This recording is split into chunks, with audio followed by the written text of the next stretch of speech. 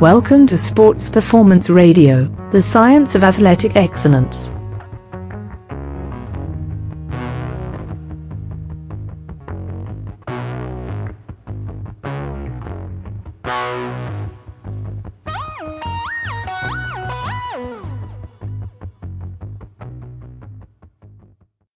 Welcome everyone to Sports Performance Radio Extra.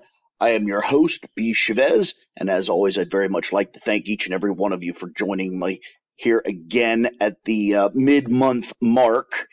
And again, this is the SPR, Sports Performance Radio Extra, and the extra is just kind of just that, the extra stuff. It's the stuff that doesn't really fit in with the monthly show, doesn't really tie in with any guest or anything, so I've had decided to put together these extra shows and just kind of cover some current events and that sort of thing. So we will, of course, be back the first of the month with a new guest, and there will be more on that a little later in this show.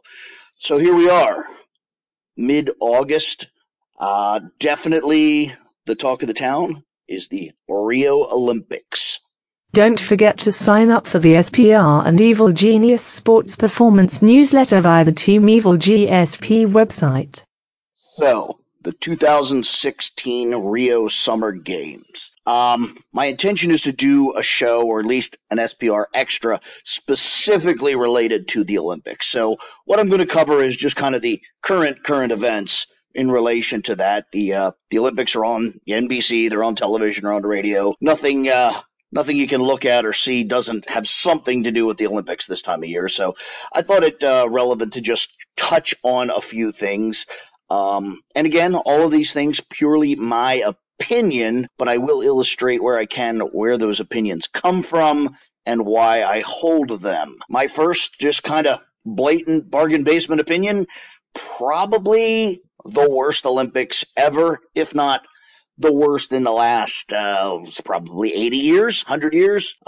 That's just kind of an opinion based on all the other information that I've gathered, but there you have it. I just really think these are particularly poor games for a host of reasons. Kind of broke my reasons down into two different categories.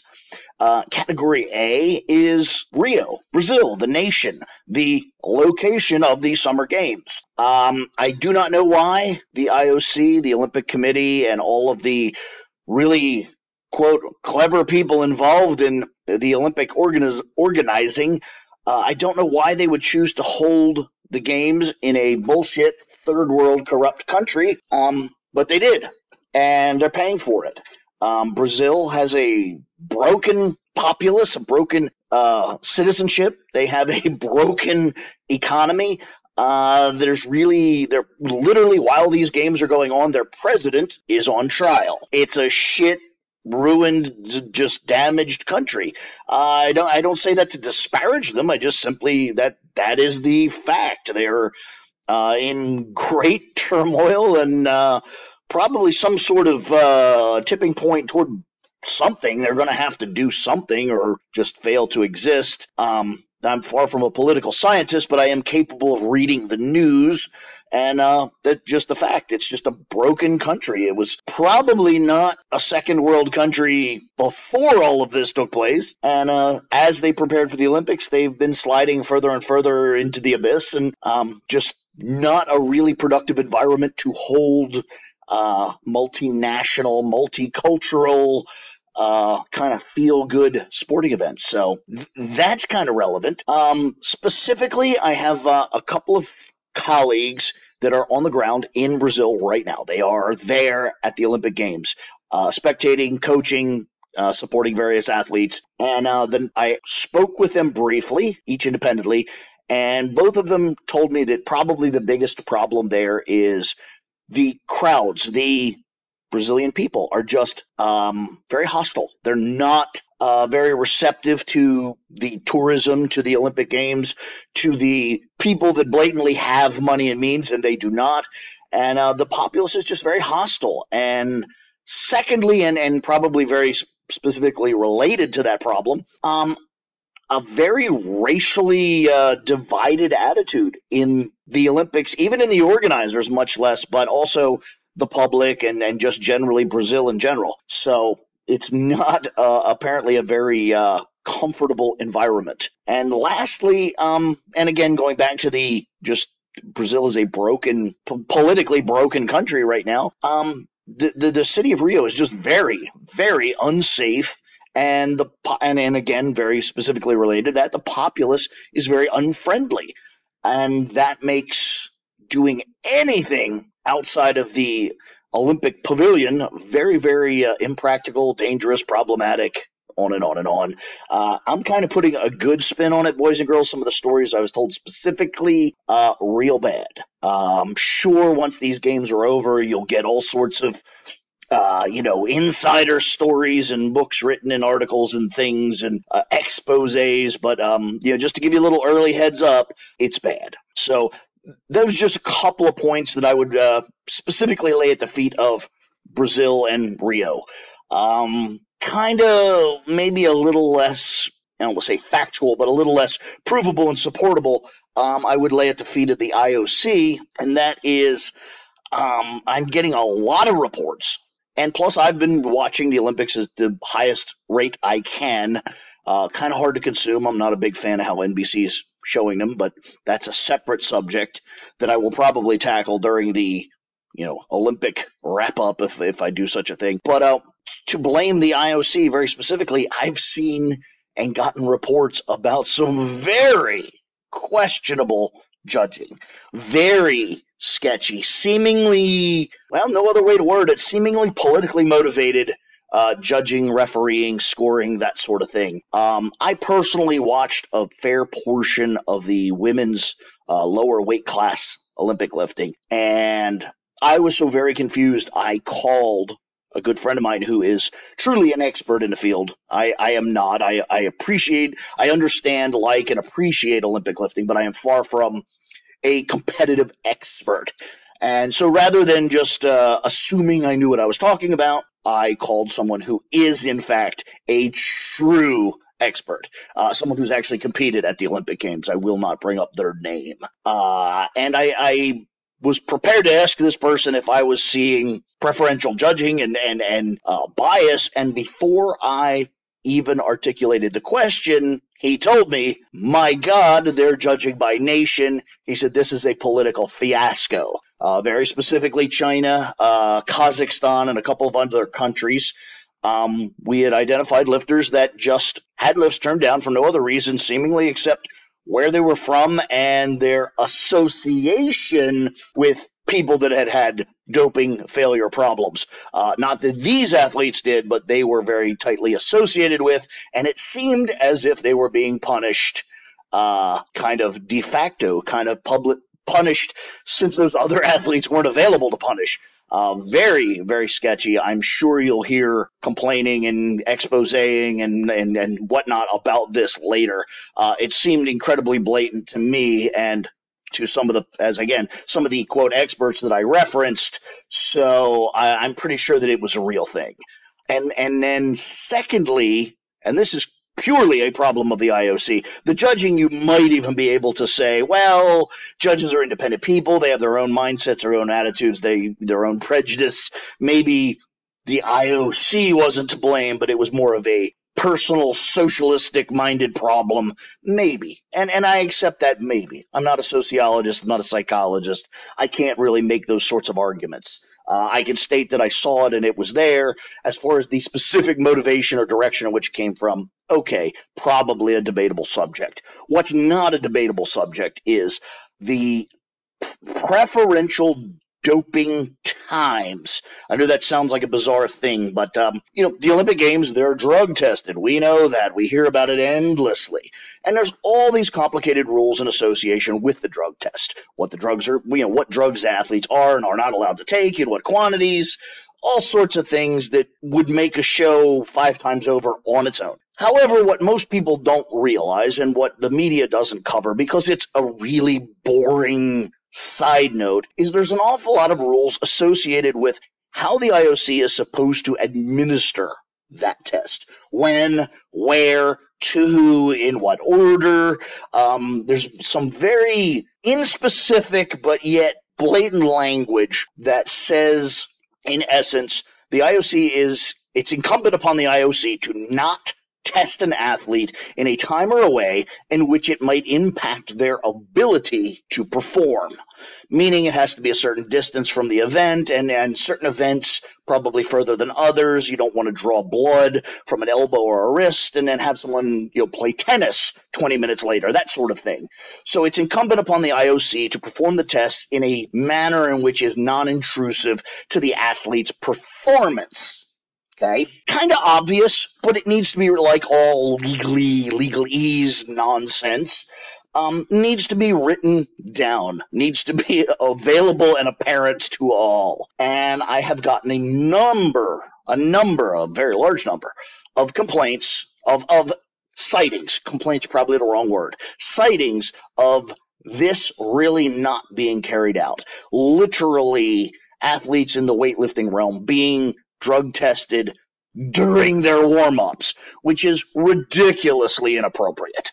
Obviously, they need to be tested. They agreed to that. It's, despite the fact that I think it's silly as hell, it's what everyone agreed to, and it's on. It's obvious that that's going to happen. But literally, to break someone's groove in the warm-up room, to pull them aside to perform a drug test, which is not just a simple, hold up your hand and I swear. We're talking about urine and blood, and they also do vitals while they're doing that. And it's a fairly complicated, there's a dozen forms that have to be signed and countersigned and witnessed, and it's an event, folks.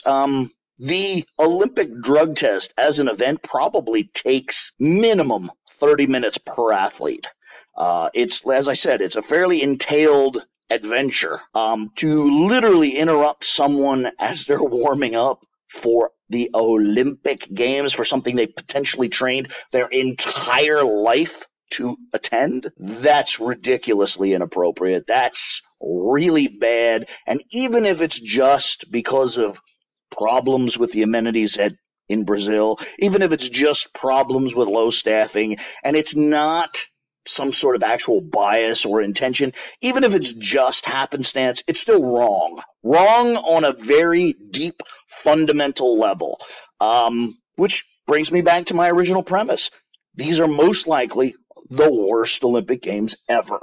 Nazi Germany probably put on better, less bias, less invasive, less offensive Olympic Games. This is shameful. So, there it is. My quick capsule thoughts on 2016 Olympic Games in Rio, and a couple of the reasons why I think that. So, I do still strongly suggest all of you out there watch and consume as much of the Olympics as you can. It is, despite how shitty the games are going and how shitty the IOC as a rule is, and biased and prejudiced and just generally shitty, it still is our world's greatest athletes. It is representatively the best athletes from the globe. And they, as athletes, still deserve our respect and our adulation. And we should watch for that reason. I don't know how to weed through the political nonsense and get our actual attention and adoration and respect to the athletes. Unfortunately, has to filter through the IOC and the sponsors and all sorts of other nonsensical bodies that don't need to be in the middle. But even so, it's still better that we pay attention than not. But the Olympics themselves, bit of a hoax, bit of a joke. But the athletes, as I said, the best our world has to offer, and well deserving of our attention. This is a Sports Performance Radio Extra. And as a side note in reference to the Rio Olympics, something that I often challenge my listeners and my readers and anyone who's willing to listen to me, something that I challenge people to do on many fronts and many different topics is do a little research. I don't have the time or ability or expertise to cover every single aspect of every single thing. So, to some degree, some of this is incumbent upon you, the listener, to do a little research. And I strongly suggest, if you have any interest in doing that, a great place to start is the Olympic Committee, the IOC. Take a look at those folks. Look at their charter. Look at where they're located.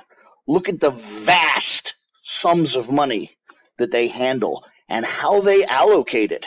wonder perhaps why the athletes are pushed into poverty when these assholes are making mid to high six-figure salaries for doing little to nothing, and certainly nothing for the athletes.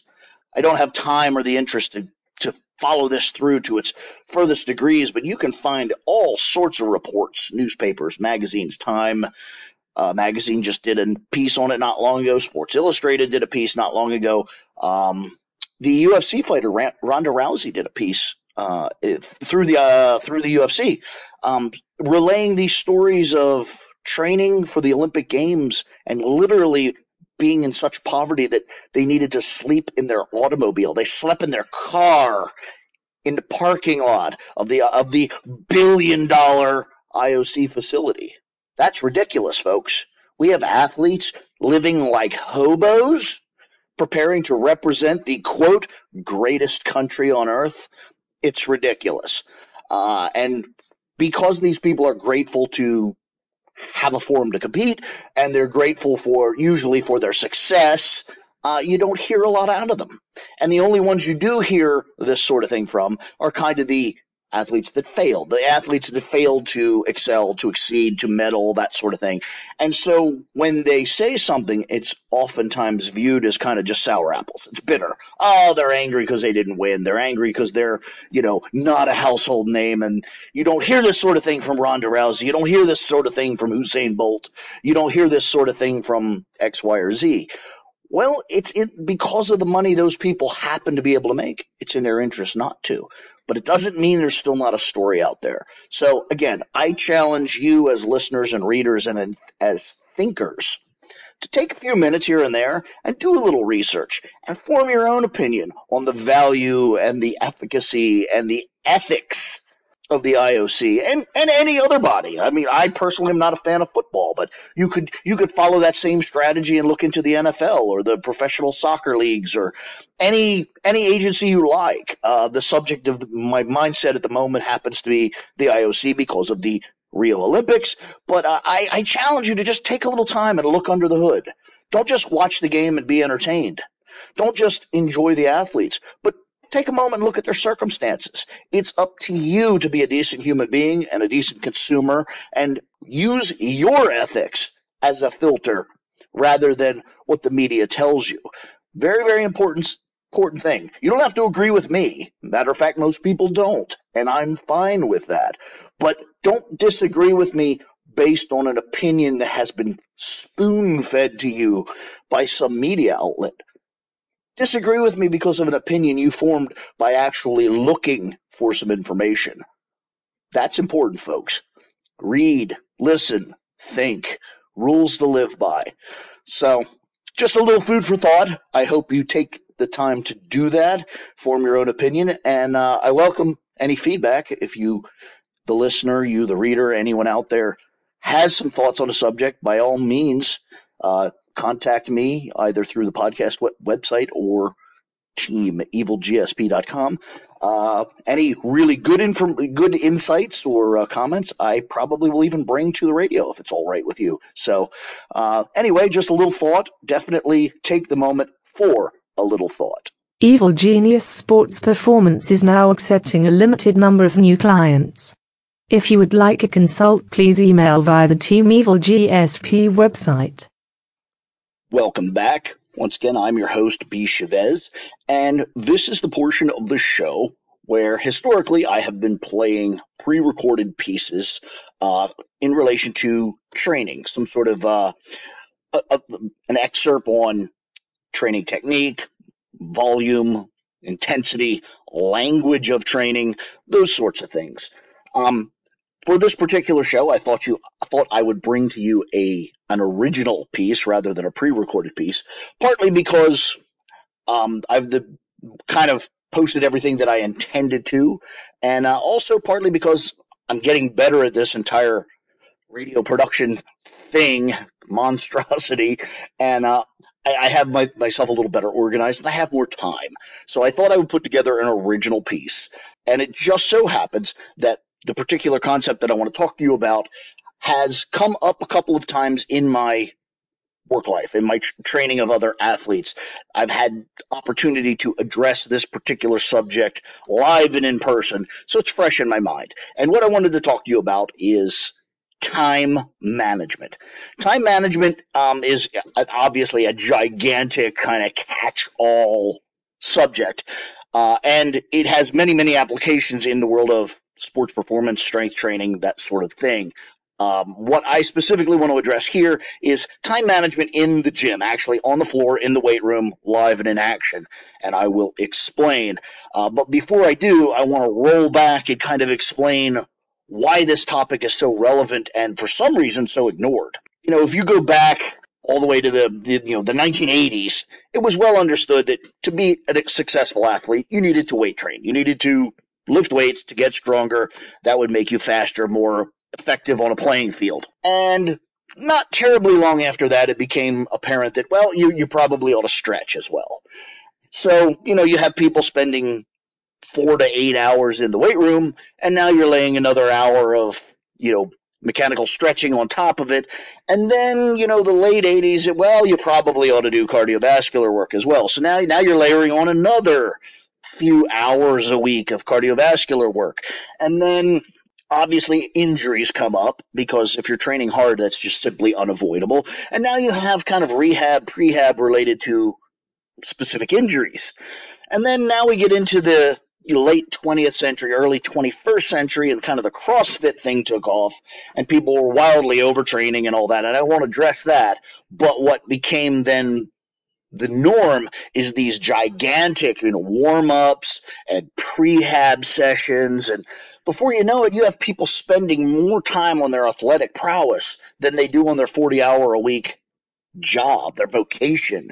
And if you're a grown adult and even if you're a truly dedicated athlete, you have a job, you probably have a spouse, you have children, you have a home, you have home maintenance, you have an automobile. You don't have an additional 40 hours a week to address all this stuff. So what people wind up doing is they cherry pick and they just do what they think they need to, or what the minimum. And this is why and where time management can become a real benefit. And the kind of what spurred this entire train of thought and this entire line of reasoning is I spend an awful lot of time in the weight room. Not necessarily with my training, although I do, but I spend a lot of time in the weight room because I'm helping other people, training other people, coaching, observing. Just generally, it's a good place for me to spend my time. With that, I see an awful lot of workouts. And just a silly thought crossed my mind, and that is, even among the truly committed athletes, most workouts are far more rest than work. And that led me to the thought of, well, perhaps we could put something in that rest that makes it a little less ineffective, a little, give it some use. And so I started working up strategies, and none of this is groundbreaking, and none of this is anything that you probably couldn't have or shouldn't have thought of, or possibly even didn't think of already. But I just want to bring it to you in kind of a semi-coherent, at least as coherent as I can be, format. And I'll give you a great example. My squat workout. Because I'm a relatively big squatter, I can squat up into the 700s. My warm-ups take a little while. They just do. It's not that I'm sandbagging. It's not that I'm dragging my feet. It's just to get from an empty bar to 600 pounds takes a number of sets, and they're submaximal. They don't require a vast amount of effort, but they need to be done. In my particular case, I do triples, empty bar. I do a 25, a 45, a 45 and a 25, and so on. So I go plate, half plate, half plate, all the way up to whatever my target weight is for the day. So, doing triples with 275, 315, 365, they need to be done. I need to put concentration and what have you into them, but they're very non-effort intensive. And so it occurred to me that I have 2, 3, sometimes 5 minutes between sets where I'm really not doing anything, nor do I really need any grand recovery. And so I started doing my rotator cuff work that I normally, would put at the end of a workout or in its own special little training session somewhere. And I just recently started to say, you know what, from empty bar to 405, I'm going to do rotator cuff work in between each set. a 20-pound dumbbell doing internal and external rotations is not taxing. It doesn't take away from my cardiovascular fitness, my recovery energy, any of that. It's simply time that I was typically shooting shit, standing around, or watching someone else squat. I'm now doing rotator cuff work. Yes, it can make the workout a little rabbit ears, fun, a little less social. Absolutely. But does it allow me to knock off an entire 15 or 20-minute block of work that I would do some other time? Absolutely. And I've found that this sort of time management. Now, obviously, if you're training, for instance, if I was coming into the gym to train up to a max single, or I don't really do max singles, but let's say a max triple, I probably would not do this, simply because the focus has now shifted. This is not a training session, but it's a targeted performance session. That gives me a slight change of mindset. But most workouts are just that. They're work. Most workouts are submaximal or mostly submaximal. The sets are not that draining. They're simply time intensive. And my suggestion is to begin to find strategies. And don't use mine, use your own, but come up with strategies to utilize that time as best possible. So I now do rotator cuff work during my squat warm-ups and my bench press warm-ups. I find that doing them during the bench press warm-ups is exceptionally effective because the weak link in my entire bench press is my shoulder strength and stabilization, and doing rotator cuffs really has, initially it was a problem. It slowed me down and maybe even took a little edge off my weights. But by the third workout, I was actually seeing a benefit. Plus, I was utilizing my time better.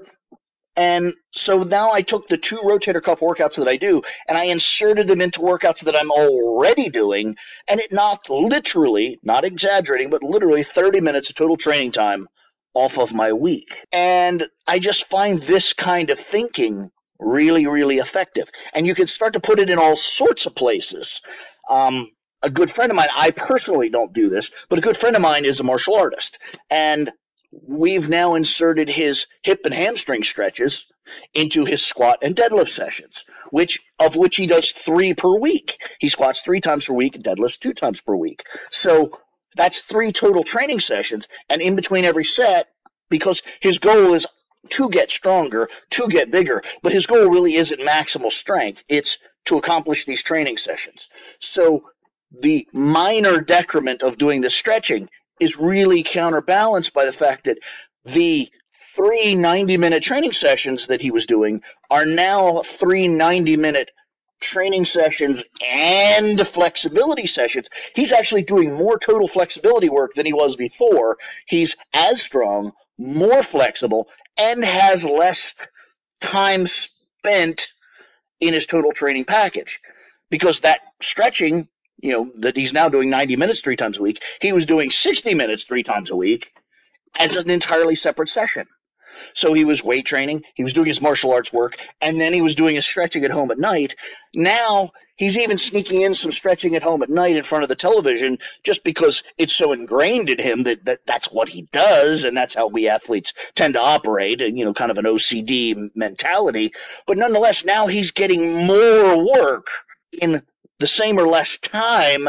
That's how you really develop a winning sports performance strategy. That's time management in the evil genius sports performance mentality. And that's kind of what I'm trying to bring to you here, is to start thinking that a workout should be work-based. Start thinking of ways to get work done. Start thinking, you're not union. You're not getting paid by the hour. Start thinking about ways to get more work done in the same amount of time so that you can have a life outside of athletics, which will improve your mindset, which will ultimately improve your sports performance. So this is just kind of the tip of the iceberg. This can be applied to so many places. It can be applied to nutrition where, don't make a meal for today, make 3 meals. That sort of thing. There's a lot of thoughts here that we can bring down the road and continue. And also a lot of synergy, where if you're doing flexibility work, do it circa your cardiovascular work or circa your weight training because you're already warm and it saves warm-up time. And there's a lot of thinking and a lot of strategizing you could do. But my really underlying thought here is to bring you the concept that if for some reason you've not thought of, start thinking about it. Start thinking about ways to use your time as effectively as possible to get the same or more work done in the same amount of time, which will give you much better quality of life, much better quality of athletics, and probably just make everything better. So, and that's really what I'm trying to do with this podcast, with my training, with everything that I do, is to just sow seeds that you, the listener, can take and do your own thing and make everything better for you and everyone else. So there's a little beginnings of thoughts on time management as it relates to weight training in the weight room. And by no means have I mastered this subject. There's a million ways that this can be twisted and turned and applied and tweaked. And I strongly suggest that you think about it. And if you're so inclined and if you're so interested, shoot us a message explaining what you do. Any good ideas that you sign off on, I'd be happy to bring to the radio, bring to other people, and make public. Give you a little notoriety and help spread the word, because no one person's going to think of everything. Everybody's particular conditions and strategies and goals are different. So it would be interesting to see what other people are doing. Just as I brought you what I'm doing, it may be completely inappropriate for you, but a similar or different, or perhaps even radically different strategy is what you need. So again, communication makes everything better. The more you can talk to people, the more you can hear what other people are doing, the better. And we live in this incredible social media, communicable world. So I strongly recommend, if it's possible, do so. So there you are, a couple thoughts on time management, and that's where I'm going to leave that. We'll almost certainly come back to that subject again, and probably again and again. But for the moment, there you are, some thoughts on time management in weight training. Hey, shut up and listen. And the last point that I would like to cover is something that I've threatened, and on at least 2 occasions falsely threatened, to be able to have my act together to such a degree that I could announce now the guest for the upcoming Sports Performance Radio show on the 1st of the month. And in this case, I actually can, and I'm very, very proud of who I've got and the slot that they fit in. The next show will be the 13th episode of Sports Performance Radio, marking the first show of the second year. So it's in and of itself kind of a success and kind of a benchmark for me. And I am very, very pleased to announce that the guest for that show will be Dr. Mike Israetel, one of the world's leading exercise scientists right now. He's all over the internet, all over YouTube, has some really great videos, great views.